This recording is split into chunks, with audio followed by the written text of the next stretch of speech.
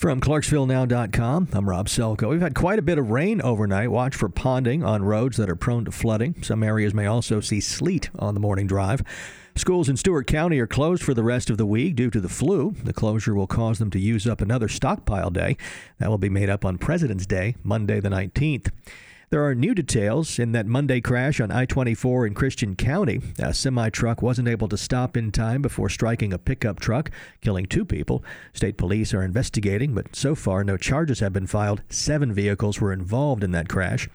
State Representative Joe Pitts has filed a bill tightening restrictions on bounty hunters following the shooting death of a Clarksville man last April. We filed legislation after working with law enforcement and the bail bondsman industry to come up with what we think are some pretty substantial changes, but proactive changes, and hopefully this won't happen again. The bill prohibits bounty hunters from getting into high-speed chases or wearing clothes or badges that resemble law enforcement. 7 bounty hunters and bondsmen were charged with murder in the death of 24-year-old Jalen Johnson. The accused opened fire on a car that Johnson was riding in while they were looking for another man who skipped bond.